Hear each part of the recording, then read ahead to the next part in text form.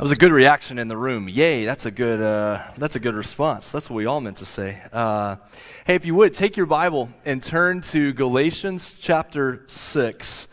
We are just a few weeks from reaching the end of our study of the book of Galatians, but we're going to spin it forward through the holidays and even up into early 2021, talking about the fruit of the Spirit. And so even this morning as we've seen that particular song and you think about bringing your burden and shame before the Lord and what that looks like, I hope you'll be able to see those connections here in Scripture in Galatians chapter 6. One quick note up front before we get started.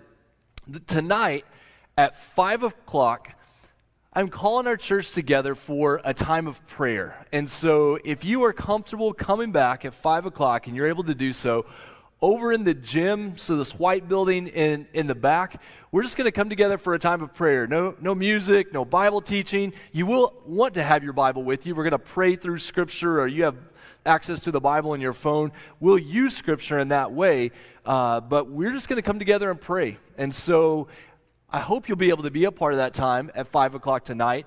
I understand there might be a dozen reasons you couldn't be a part of that. And so if you're not able to come back at 5 o'clock, let me ask you to do this. If you, in your home, right where you are, sometime this evening would just gather together for a time of prayer. Even if you feel like scheduling, social distancing, it's just not going to work to come back tonight, I completely understand that. But I am calling our church to pray tonight. And so right in your home, would you find a time this evening to pray for our church, to pray for our community, for our nation, for our world, for all the things going on around us? What do we do in a time like this? We pray. God's people gather to pray. And so we're going to do that here on campus, back in the gym at 5 o'clock tonight, or you're going to do that in your home. Whatever that might look like, wherever you are, I would call you to pray for all those things that we mentioned together. And so we're going to do that tonight. This morning, we're going to be looking at the very last two verses in Galatians 5, and then it'll bleed into the beginning of Galatians 6. So the verses will be up here on the screen, and then if you have a copy of God's Word, let's read those starting in 5:25. If we live by the Spirit, let us also keep in step with the Spirit. Let us not become conceited, provoking one another, envying one another. Brothers, if anyone is caught in any transgression, you who are spiritual should restore him in a spirit of gentleness. Keep watch on yourself, lest you too be tempted. Bear one another's burdens, and so fulfill the law of Christ. For if anyone thinks he is something, when he is nothing, he deceives himself. But let each one test his own work, and then his reason to boast will be in himself alone and not in his neighbor. For each will have to bear his own load. Let's pray together again, Emmaus, as we think about gathering around God's Word. God, thank you for that last psalm that we were able to sing together, and that word burden that sticks out so much from that psalm. God, as we think about the burdens that we carry in day-to-day life, we think about the burdens that people around us have because of what's going on in the world, because of sickness, because of job, because of family. God, there are so many different burdens that people carry. And God, most of us, we do a pretty good job of trying to hide those burdens. We keep them behind closed doors. We try to cover them up so other people don't see our burdens and shame. But God, you don't call us to live that way. God, you call us to live with open hearts and open hands, because you are so good and so gentle and so powerful in how you respond to us, and you give us other people to help us to carry those burdens. And so God, this morning, remind us what that looks like. And we pray this in Jesus' name, amen. All right, so we get started this morning. Imagine this situation. Imagine a group is moving toward incredible success. Your business, your favorite sports team, your favorite band, whatever the case is, they're moving toward incredible success. Everything looks great on the outside. Then before you knew it, the band or the team or the business or the marriage breaks up. And you find out later that behind the scenes, There were constant battles about pride, constant arguments, constant questions of who gets the credit, who's in charge here. So this last week, amidst all the other things happening, you probably heard that Eddie Van Halen passed away. So after their 1984 success, David Lee Roth left Van Halen for over 20 years. Right at the top of their success, this group breaks apart. This came after 1970s Bridge Over Troubled Water, when Simon and Garfunkel broke up. After the 1979 release of The Wall, Pink Floyd broke up because of Roger Waters' behind-the-scenes egomania that completely tore the group apart.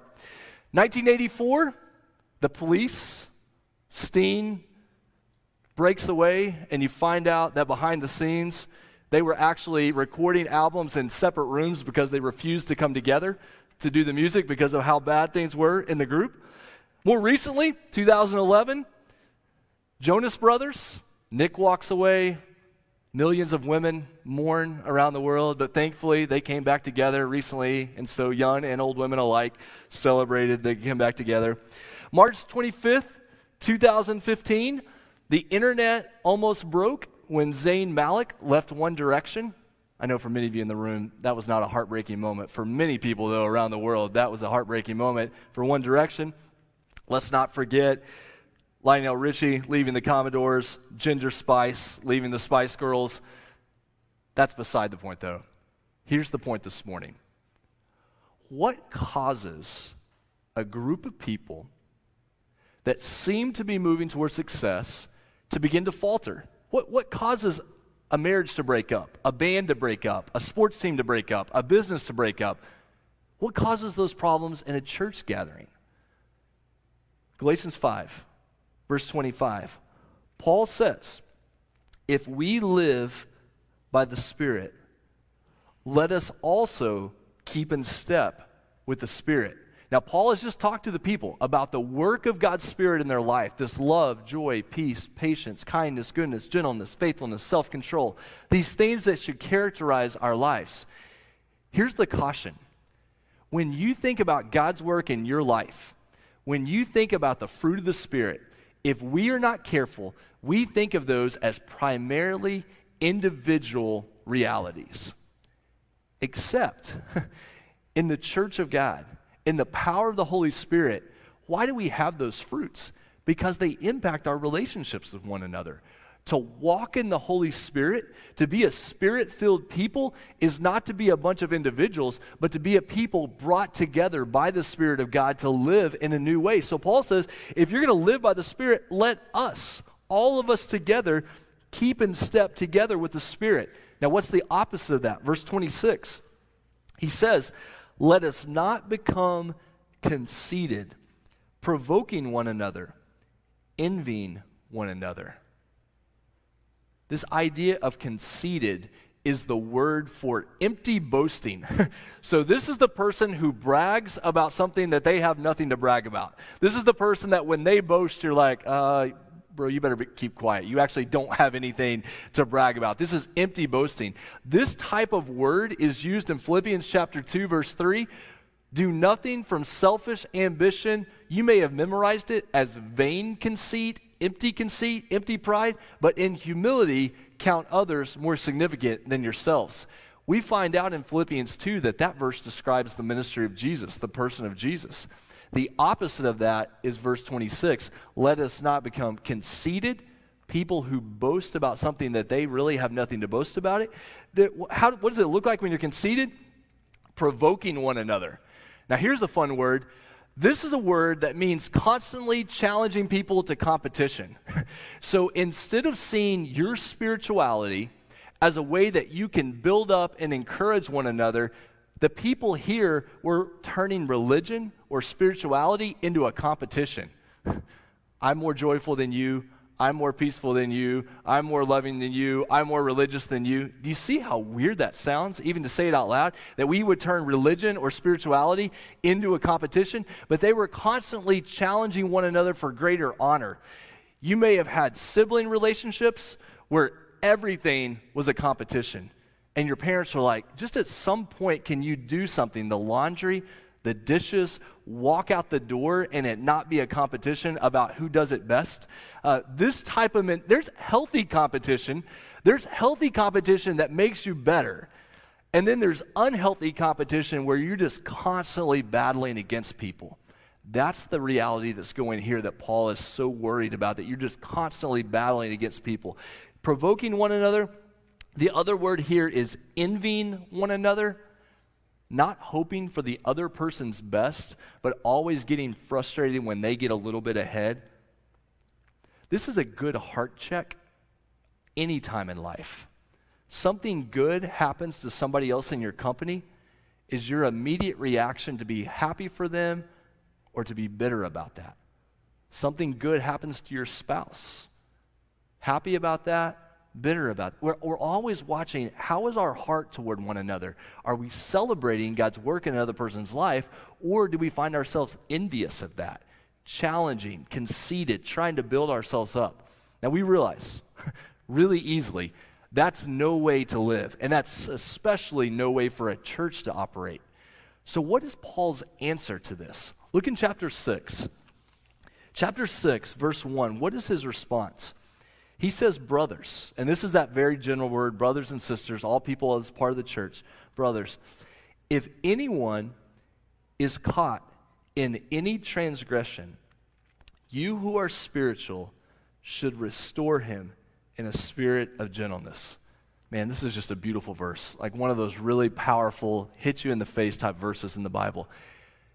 If you see anyone who is caught in a trap, their life is caught in sin, and the way that the language is put together here, it has the feeling that they almost accidentally got caught in this trap. This is not a person with a hard heart. This is not a person who has willfully walked into the situation. This seems like a situation that they were trapped. They were caught in some type of sin. You walk up to someone and you see them caught in a trap. What do you do in that situation? Well, you don't want to make it harder for them to get out of the trap. And you don't want to respond harshly.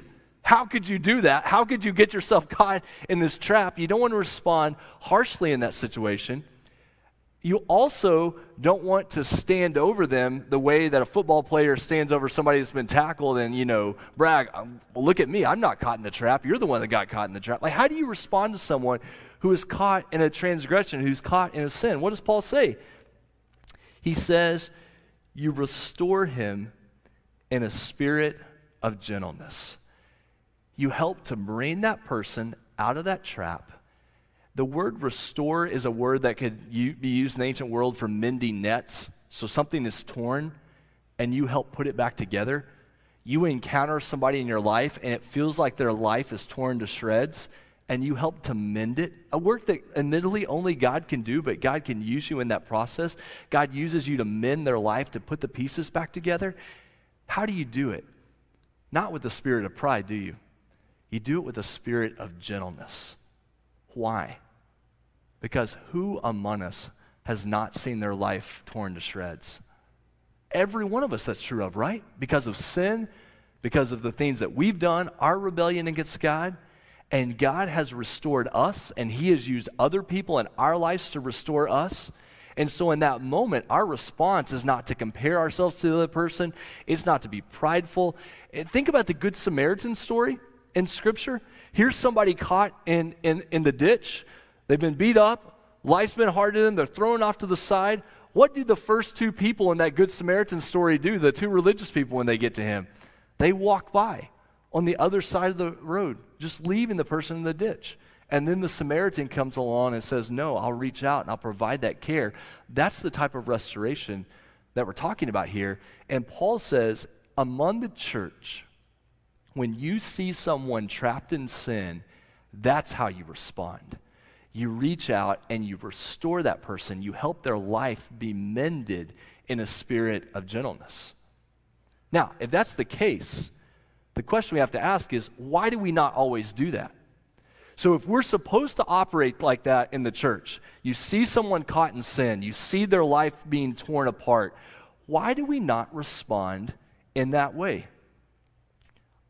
One reason is we just feel too busy. Now, that's kind of an embarrassing reason, and I even hesitate to put it on the screen because admittedly it's kind of an embarrassing reason. We would like to say, oh, that's not really it, but we have to be honest.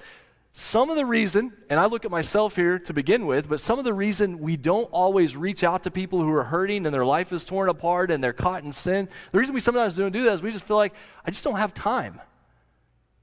What do you do with that reasoning? I'm too busy to help someone sin. Someone in sin, not help when someone sin, but help someone who's caught in sin. I'm too busy for that. You know, we'd probably have to say, then we're probably just too busy. Or maybe another way we could frame that is maybe our priorities are a little bit out of line. What am I doing that maybe is not as important as reaching out to this person who I see as hurting? Now, there's limited number of people, admittedly, that you can reach out to at a time and be able to really care for. But if we see someone is hurting, are we just walking past because we're too busy? Another reason we do this is because of a misunderstanding of the church and the gospel. And I want to be careful in how I present this because it could come across completely wrong. I don't mean it that way. But if we're not careful, we think about the saving gospel of Jesus Christ and what he's done for us, and we think about being a part of a church, and if we're not careful, gospel becomes what Jesus did for me, and church becomes something I show up to or something I watch or something I attend. And none of us mean to do that. We would never even verbalize it that way, but if we're not careful, it can come to feel like that. As opposed to the gospel not only restores me to God, but also restores me to the people around me, changes those relationships. And the church is not something I attend or watch or just show up to. The church is the people of God that I'm a part of. I'm connected to the people around me. And so, don't miss this, if somebody else in the church is hurting, I hurt with them. If someone else in the church is caught in sin, I don't just look the other way. That's not loving, is it? I reach out because I know where that sin can lead. I know what that hurt can cause. So we're brought together in this way. A couple of weeks ago at Emmaus, we did our annual checkup survey where people respond, and admittedly, this data is only as good as the people who were here to fill out the survey and as truthful as the people were when they filled out the survey, okay? So this data, it's not scientific data, but this is the data from the surveys we did a few weeks ago. 43% said that last year they spoke to someone else about a sin or struggle they saw in the other person's life. So just under half of our church, and this is just members, these are not guests, I took those answers out, but these are just church members, said, I spoke to someone else about a sin or a struggle I saw in their life. 60% of church members said they received a spiritual encouragement via text or phone call within the last year. Man, I would love for that percentage to run up around 100. In fact, there's just really no reason it shouldn't be between 90% and 100%. Admittedly, it's not scientific data. People could have just skipped the question because they didn't like my survey. I understand all of that. But 60% of people last year said they received a text or a phone call for spiritual encouragement. 70% of people said they had someone that they could turn to if needed because of a struggle in life or something that they were facing. Again, not a bad number, but a number that we would love to do everything we can to get it up around 100%. You know, the other reason sometimes that we just don't reach out is because we are uncertain about our own personal spirituality. We don't reach out to someone who's hurting because we're like, man, you don't know the problems I have in my own life. And if I could just say to that, that's actually a really good response. That's much better than a response where someone says, oh yeah, I've got it all together. I'm going to help everybody in the church. Watch out for that person. Man, they'll just, there's usually something else going on there. A response that says, no, I really have my own challenges. But remember, perfection is not required to be used by God in another person's life. Humility and availability are required to be used by God to reach out to someone. And as God's doing that work in your life, he's allowing you to reach out to people around you. Now here's the caution. Look at the end of verse 1 back in your Bible. So we are called to watch out for people who are caught in traps, to help to restore them. Look at the end of that verse. Keep watch, it says, on yourself, lest you also be tempted. What's Paul saying here?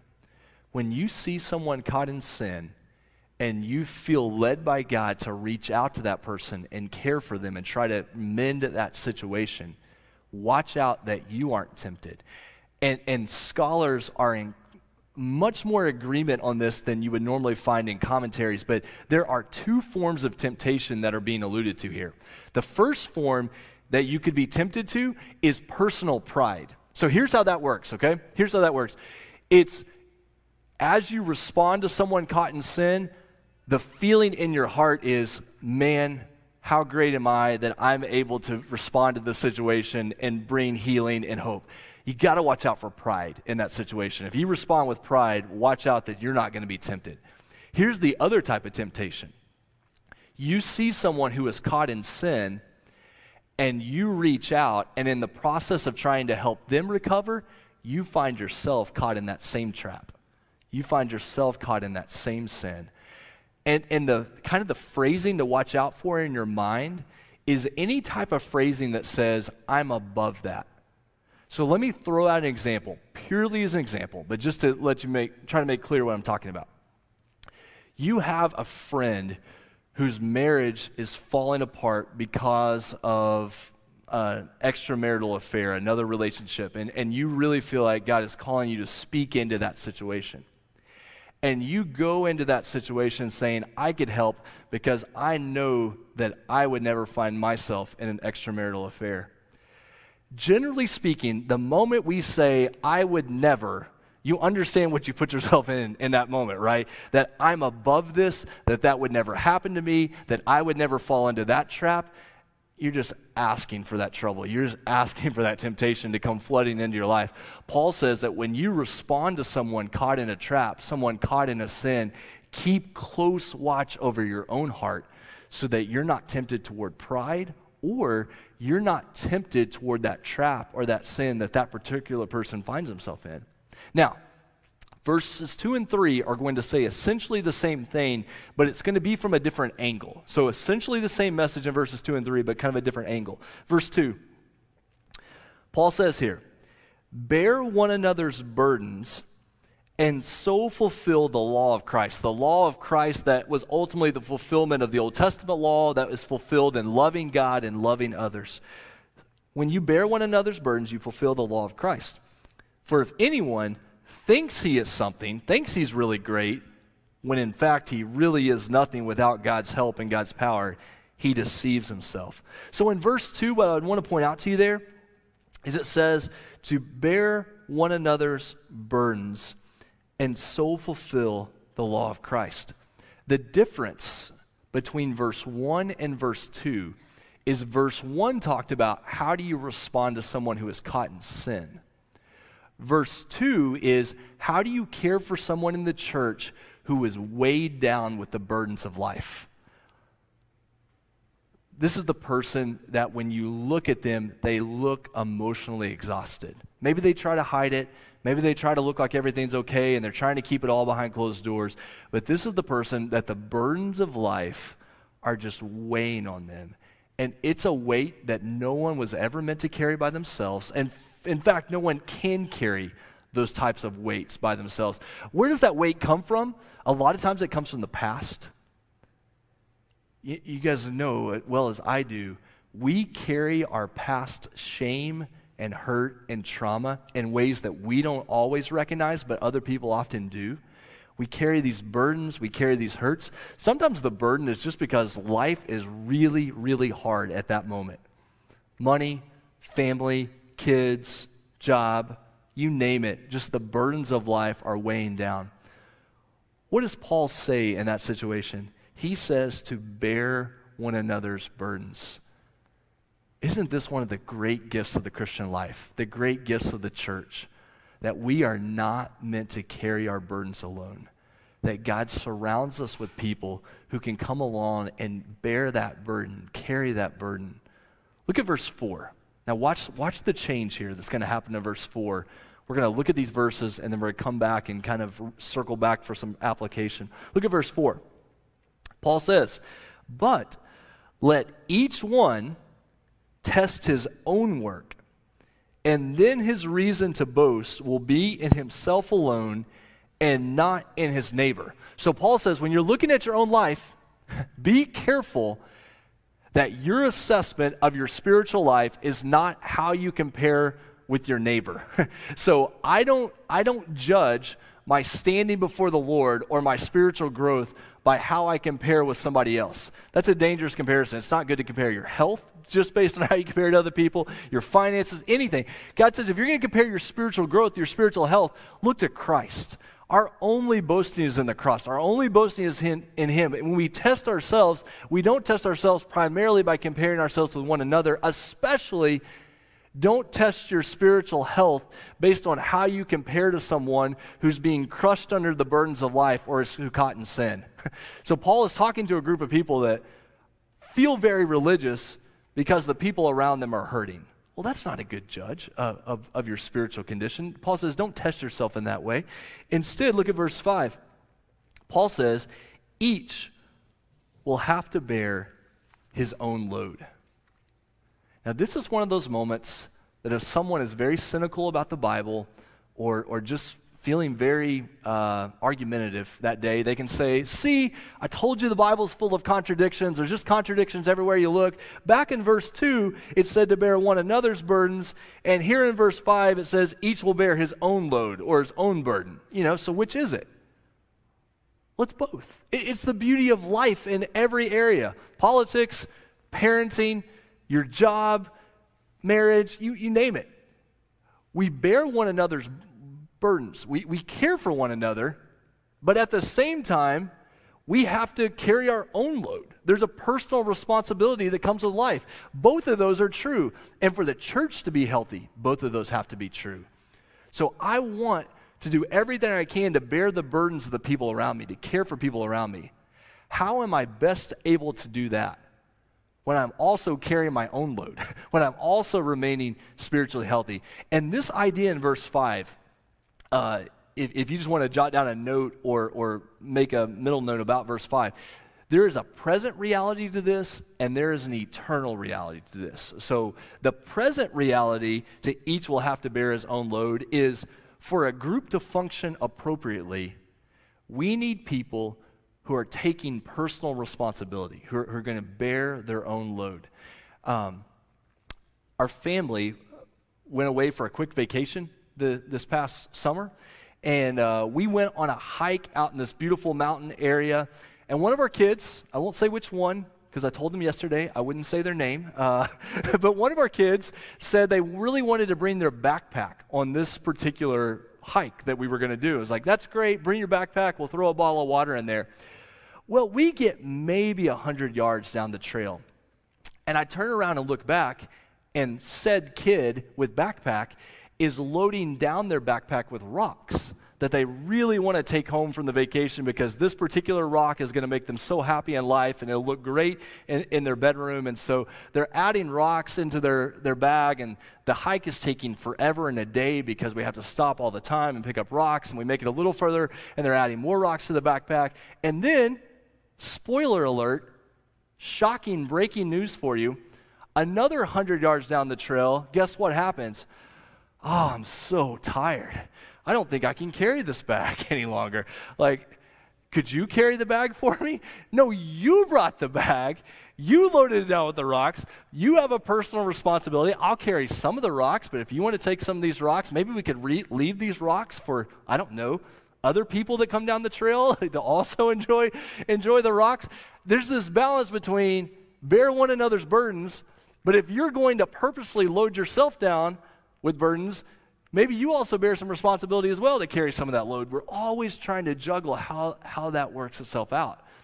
Here's the future reality, though. Each will bear his own load. What this verse is really pressing at is that you can have people around you who can reach out to you in times of sin, and you can have people around you who seek to make your load lighter. But hear me out. No one else can stand in your place before the Lord. And there is a load and a weight and a burden where only you will stand before the Lord. And so if you're depending on your family's faith, or you're depending on a friend's goodwill, or you're depending on somebody, nobody else can do that for you. That every one of us will stand before the Lord. And our only hope at that moment is in Jesus Christ. Because who has bore our burden? Jesus has. The burden of sin, the burden of our past, the burden of our fears, the burden of death. He took all of that on himself. And so each of us will have to bear that burden, and we can't do it by ourselves. It will only come through Jesus. So how does a Spirit-empowered church work? Two realities: mutual care for one another and personal responsibility before the Lord. That is how a Spirit-empowered church works. Mutual care for one another, bearing one another's burdens, and personal responsibility before the Lord, understanding what it means to carry our own burden. So let's unpack that for just a couple of minutes, and this will drive us toward the conclusion. How to show mutual care for one another. If there's anything we're going to get good at as a church, this is what we want to get good at as a church, is how do we do a good job caring for one another? And in fact, I think this is a strong suit of Emmaus. There's probably areas, pockets we could get better in, and we want to continue to grow, but this is an area that deserves our attention as a church family. How do you show mutual care for someone? Well, number one, you have to know the person and know the sin or burden that they're facing. In other words, if you see a person caught in sin, you don't just run over as a random person and say, hey, you're caught in sin, I'm coming to help you. Like there's a relationship that needs to be in place to help that conversation go well, because people are going to be defensive, they're not going to want to be helped, they're not going to trust you. Huge trust issues. If someone is going to allow you to speak into their life about something that they're facing behind the scenes, they have to trust you, right? Or otherwise they're never going to open up about what's going on. So do I really know the person? Do I care for them? And do I know the situation? Because on the surface, we can see a person who's hurting, and you know life is not going well, and you think it's this issue on the surface. But then you find out the bigger issue is below the surface, right? The bigger issue is behind closed doors. The bigger issue is coming from 30 years ago. And so you thought we were dealing with this, when in reality the core issue is somewhere deeper. It's somewhere way back there. So get to know the person. Ask those hard questions. Come in with a spirit of gentleness and humility. This is the spirit that says, I know what God and others have done for me. I want to be able to do this for them. And then when you begin to have those conversations, you speak the truth in love. Nobody is helped when we run around the truth, but nobody is helped when we're harsh with the truth either. So we are called as God's people to consistently speak the truth in love to one another. There's no greater gift than to have somebody in your life who will come to you and speak the truth in love, especially when we are blinded to our own struggles and we're blinded to our own challenges. So I pray with and for the person. I share the gospel with them, not because I think they're lost, but because every one of us needs to be reminded of the good news of the gospel. We point them to key scriptures. If you don't have this, let me encourage you to get it, or I will try to find a way to email an example of this to our church family this week. I'll try to make that commitment this week. Have in your Bible or in a note on your phone, I've got a note on my phone, I have something I usually keep, hard copy, verses that correspond to different challenges that people might be facing. So that when you need a verse of scripture to say, hey, I was thinking about you today, I wanted to send you the scripture as an encouragement and a challenge about God's work in your life, and you can send it to them. You've got it ready to go. Someone asks you about something they're facing, and you have a verse of scripture. Hey, I want to give this to you. I want us to look at this verse together. So you're sharing the gospel. You're pointing them to key scriptures. You're following up. Bearing somebody's burden is not signing up for a 1-hour conversation, is it? Bearing someone's burden is signing up usually for weeks, months, years of continuing to love and gently care for that person, providing tools and next steps for the person to take, involving others when and how appropriate. Matthew 18 says when you go to someone caught in sin, you want to go personally to them first. You're not going to go talk about it on Facebook. You're not going to go spread the news to your friend. You go to them individually, and then you involve other people. Sometimes you're trying to care for somebody, a burden or a sin that they're facing, and you get into the conversation, and you realize really quickly, oh my word, this is way above my pay grade. Like, I have no idea what to say. I don't know what to do at this point. I don't know how to respond to this situation. That's why God gives us the gift of the body of Christ. He puts people around us that we're able to turn to and say, hey, we want you to be able to come and have this conversation. I know somebody you could talk to, somebody who's been through what you're going through. Man, isn't that helpful? So you're dealing with somebody, they're going through a hard situation in life, and you know someone who's been through that situation as well, and you can put them together because they're going to be able to care for one another in a way better manner than probably you are in that situation. So we involve others when and how appropriate. Okay, let's flip the coin over real quick and look at the personal responsibility side. So that's a mutual care. If you see a church member caught in sin or under burdens, we reach out. Personal responsibility. Number one, consider your eternal standing before God. It must begin there. It's not my parents' faith. It's not my siblings' faith. It's not the church members' faith. It's what is my standing before the Lord? How will I come before the Lord? And if we can just cut to the chase, our only hope of standing before God in eternity is because of what Jesus has done for us. That is it. That is it. And so we turn to him in faith and say, Jesus, only you can take care of my sin. Only you can take care of my death. I trust you. That personal responsibility for our relationship with God. Number two, assess your life by the fruit of the Spirit, not by comparison with others. If you want to know, how am I doing in my spiritual growth? Galatians 5:22 and 23. Not how you compare to your neighbor who attends church twice a year. That's not what we're using as how are we doing spiritually. What's our assessment? Number three, look in the mirror before blaming others for your lack of spiritual growth. The church isn't deep enough. The teaching's not long enough. Nobody's checked on me. You know, if we're not careful, we can start to grumble a little bit, or we blame other people for our lack of spiritual growth. Nobody fed me. Nobody, you know. We see the tension there, right? We want to care for one another. I want to do a good job teaching the Word of God. We want to have people who are around you. But at the same time, we got to take a little personal responsibility for our spiritual growth. What am I doing? What steps am I taking to grow spiritually? And then number four, get equipped and become spiritually fruitful in order to serve others well. One of the reasons we're going to start 2021 by studying the fruit of the Spirit is because if those realities take root in our lives and in our church, it's not just for us individually. It permeates the whole body. Because now it's not just that I'm growing in love, joy, and peace.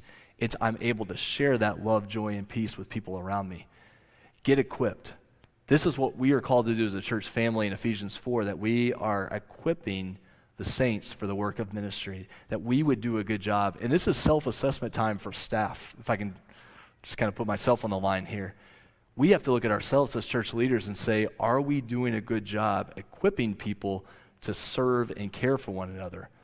And that's a hard question because we probably don't get a very high grade in that regard. We have to take a close look at what are we doing to equip people to serve one another, to minister to one another when people are facing burdens. How do we respond in that way? Let me give you some closing questions. We're going to wrap up with this. Key questions. Do I define spiritual success by how I'm doing or how those around me are doing? Do I define spiritual success just by how I'm doing, or am I looking at my family, my friends, my Sunday school class, the people who sit around me in the worship service? What does that look like?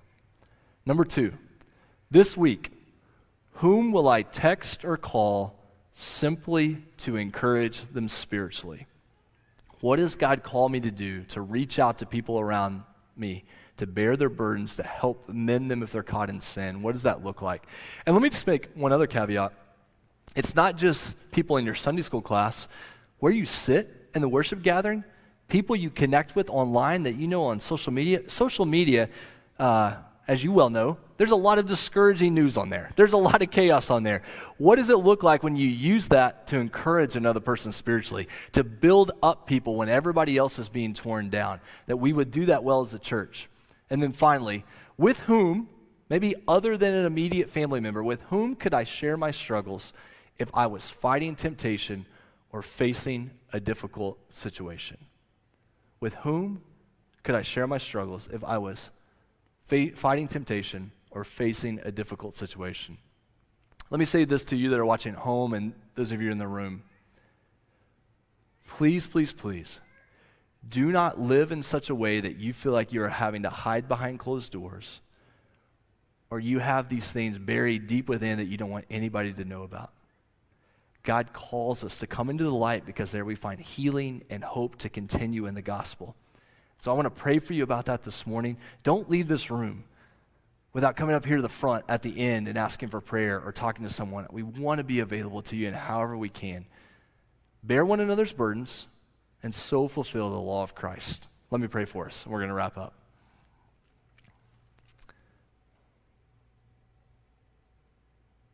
Father, when we think about what it means to be a Spirit-empowered church, God, we know that the opposite of that is pride. The opposite of that is constantly provoking or envying one another. God, a Spirit-empowered church serves one another. And God, I pray that people would not come and be a part of Emmaus without being connected to a group of people who love them, who care for them. God, that if we are caught in sin, we know that we're not going to be there very long before someone responds and comes to us. God, if we are carrying a heavy weight, that we're not going to carry that very long before someone comes up beside us and says, hey, let me help you with that. I care for you. I love you. God, there are burdens in this life that we were never meant to carry alone. And we can cast those on you because you care for us and you give us people around us who love us and care for us. And Father, at the same time, I pray that every one of us would think about our own personal responsibility. God, that we would grow spiritually so we could help other people. God, that we would grow spiritually so that you would use us to share the gospel and to live that out on a daily basis. And God, thank you for the gift of a church that seeks to do this on a weekly basis, daily basis. And God, finally, I pray for anybody here who maybe is very uncertain about being connected to church, or it's been a long time since they've been a part of a church gathering and there's a lot of hurt there. God, I pray that by your Spirit that you would bring healing and hope to their lives. And Father, thank you for the gift of your word, for the gift of prayer, for the gift of praise. And we pray all of this in Jesus' name. Amen.